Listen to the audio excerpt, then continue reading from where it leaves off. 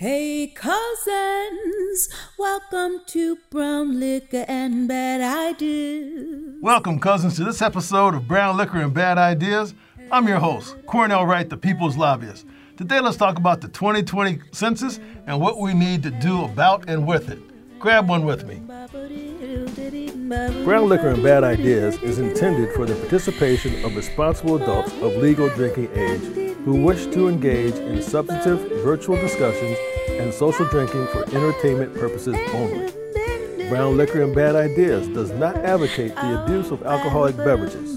Choosing to participate in any of the drinking activities shared in the program should be made with moderation and caution and is the sole responsibility of the user. So, cousins, keep wearing your masks as I'm continuing to offer and suggest to you. Not only take care of yourself, but think about the other cousins around. Those who may not be quite as good a health as you, but we all need to continue doing it to take care of each other because it's important. So, cousins, you've heard about the 2020 census. Many of you participated in the 2020 census, and to all of you who did, thank you. For all of you who didn't, I'm sorry, wish you would have, but the information moves forward without you. So, cousins, here's one of the things that's important about the census.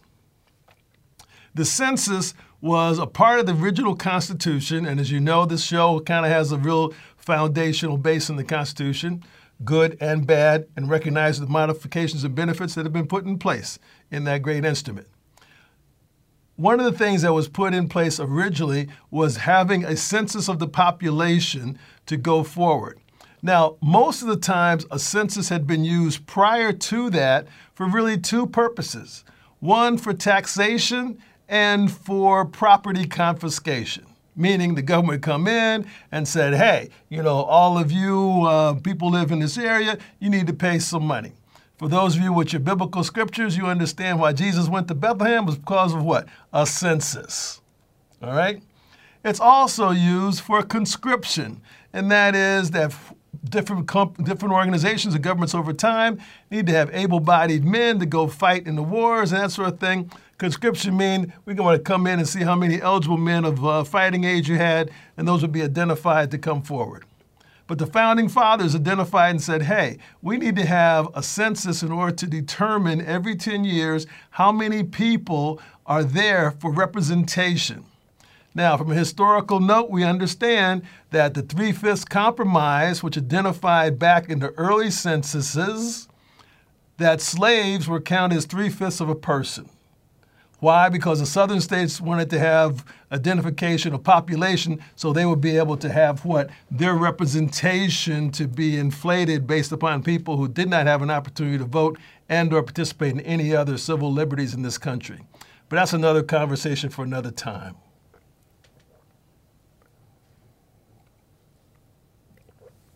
So today and moving forward, the impact of the census has really come down to three basic things, cousins. It's called reapportionment. Reapportionment says the number of seats that an individual state has in Congress.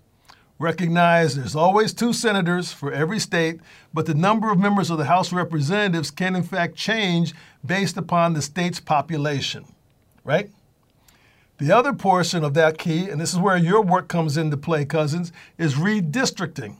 That your state legislature has the opportunity, based upon the information from the census, to redistrict their state, your state, my state, in regards to what constitutes a district for representation into Congress. And cousins, at a later point in time, I'm going to show you some of those redistricting maps on our information, and how they draw them is doesn't really make a lot of sense to me, other than, as we've heard through a number of legal cases going forward, it's by different parties to redistrict the populational structures in order to make districts that are all Republican or make districts that are predominantly Democratic and relatively few that are mixed in order to get the real dynamic synergy, communication, and dialogue that provides for a democracy to work best. Steel sharpening steel, as opposed to safe versus safe. And there's one party that's a little bit better than that than the other, shall we say. And the third and another additionally important aspect is that federal funding distribution comes out of that. So you think about federal funding, so we all pay taxes in the federal government, not everybody, not corporations, not a lot of rich people, but not a lot of poor people, but people pay taxes. I do, you do. And those monies that go and come back to the states and back to the communities in different forms based upon population. And you think about that, that kind of makes sense. That a more popular state may need additional things that a less popular state may not need. And so those things start to come out and they represent about $675 billion, that's with a B, dollars a year. $675 billion. So what do those things go for? Well, they're allocated for roads, it's allocated for schools, hospitals, health centers, emergency services, etc. There's a whole long list. All of those dollars, cousins, come back to us, who? We the people, based upon that census information. So that's important. And who makes those decisions as to where those dollars are allocated? Well, they come back to the state governments in order to then be able to be determined by our elected state officials, governor, House Representative, and Senate, as your state indicates, to determine where they allocate those dollars and for what purposes. So as you start looking at your state and saying, gee, maybe our schools aren't quite up to speed. Maybe our hospitals need some help, and they all do after this COVID activity, right?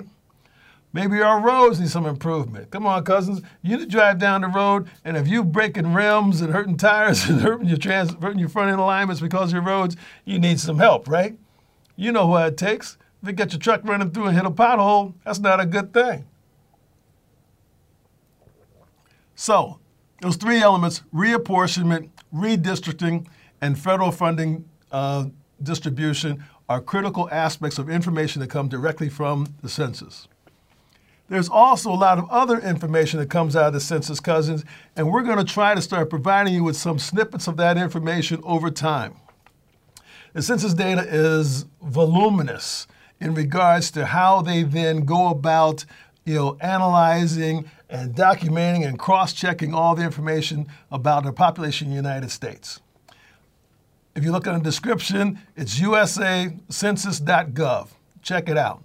We're going to give you some information over time. So now, based upon the recent government census, there's about 331 million cousins in the United States of America. Okay? That's an improvement or an increase of almost 30-some million, I believe, since the last census. Okay? So, congratulations. Hey, everybody, how you doing? But the bad news is, think about it, cousins, we're not the most populous country in the world. There's China, like 1.3 billion people. There's India, like 1.2 billion. There's a number of relatively large countries. So we have to recognize that from population standpoint, we're not the biggest. That has implications on a lot of things, cousins, that we'll talk about in future episodes, like carbon footprint, like impact, economic activities, those kind of things that are kind of important, right, cousins? So, let me just give you a couple things that kind of came out of the recent census that might be of some interest to you. The top 5 states in regards to population in the United States is, number 1 is California, 2 is Texas. You heard me talk a lot about the good cousins down in Texas. Number 3 is Florida. They've been on the list too. Number 4 is New York. Number 5 is Pennsylvania. You think about those cousins in those states, they represent the most populous states in the nation. So therefore, what happens in them, not only in regards to electoral college, in regards to their economies, in regards to the impact and significance, has impact and significance on all the rest of us, right? Just because of sheer numbers. Some of the other aspects that come out of that is the top cities in the country are 4. I'll give you a chance to take a guess at what they might be.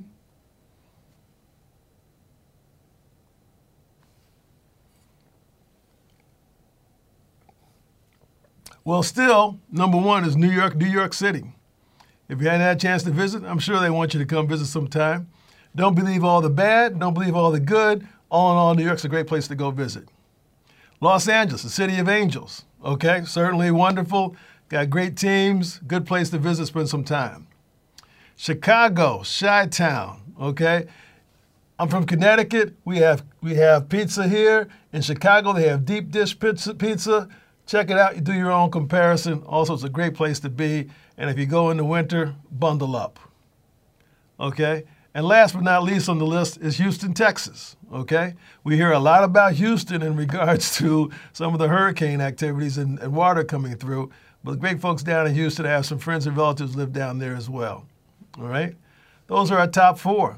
But here's something you might not have thought about, just one of the little tidbits that starts to come out of that, is that in regards to population, so the other aspects, and I'll get back to this, is why we need to do that, it turns out Washington, D.C., remember the District of Columbia, where the nation's capital is, has more population than Vermont and Wyoming.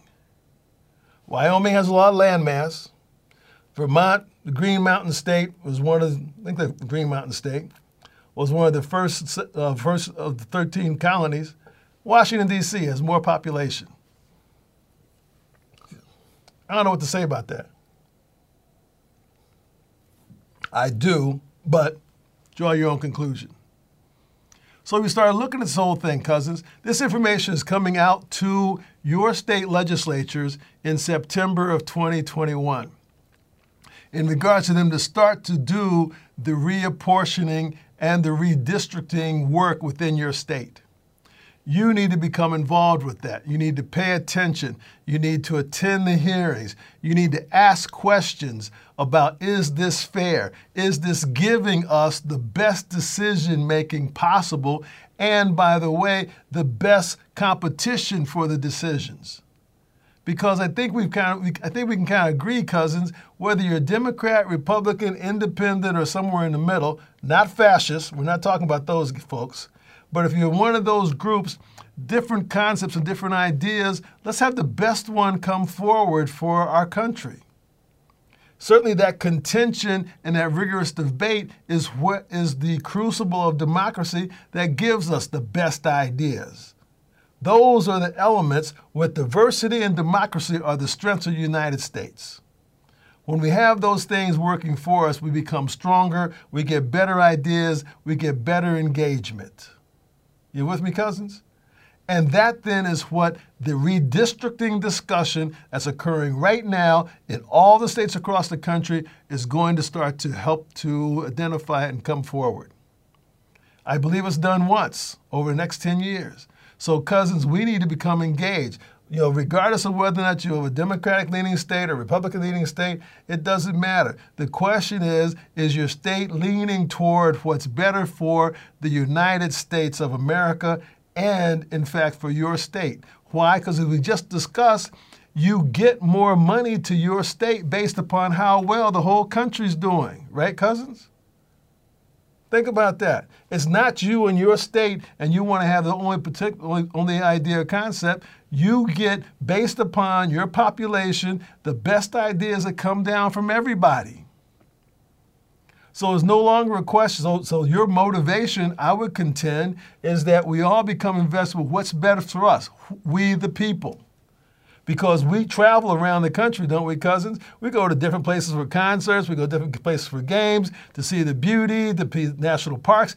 Everybody participates when everybody can do the best we can.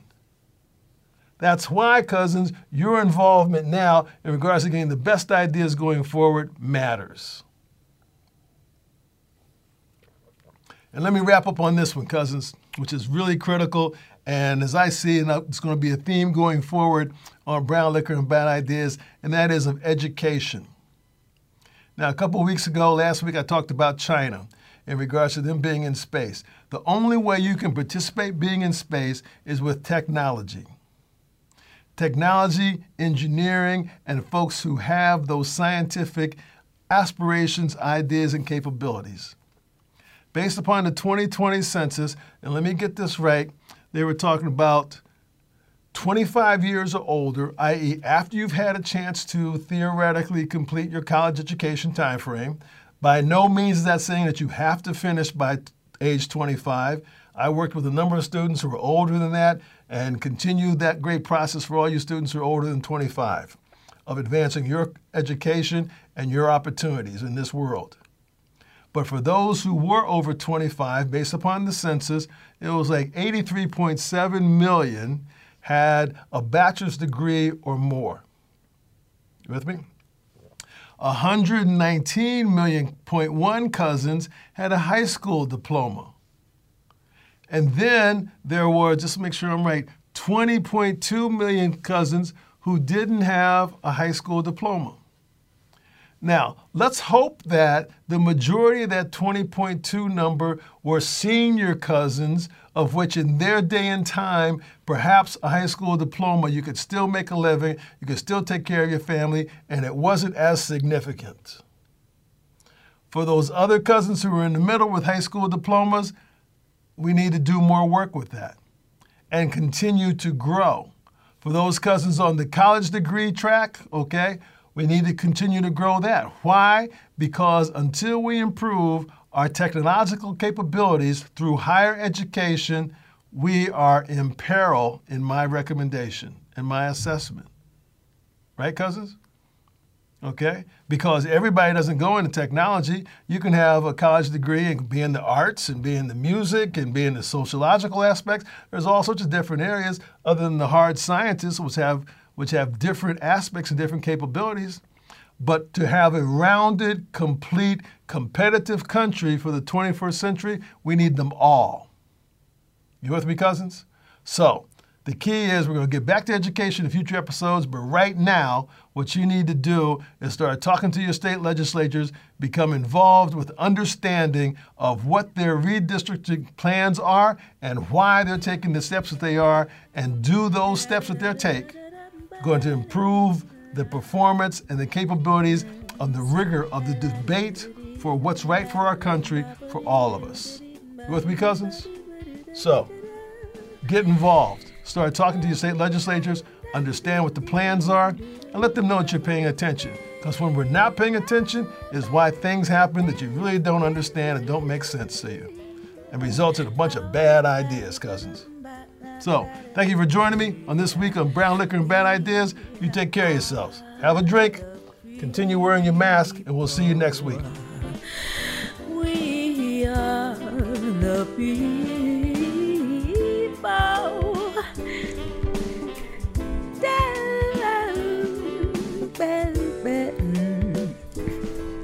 Welcome to the show. Here we go again. Hey, cousin.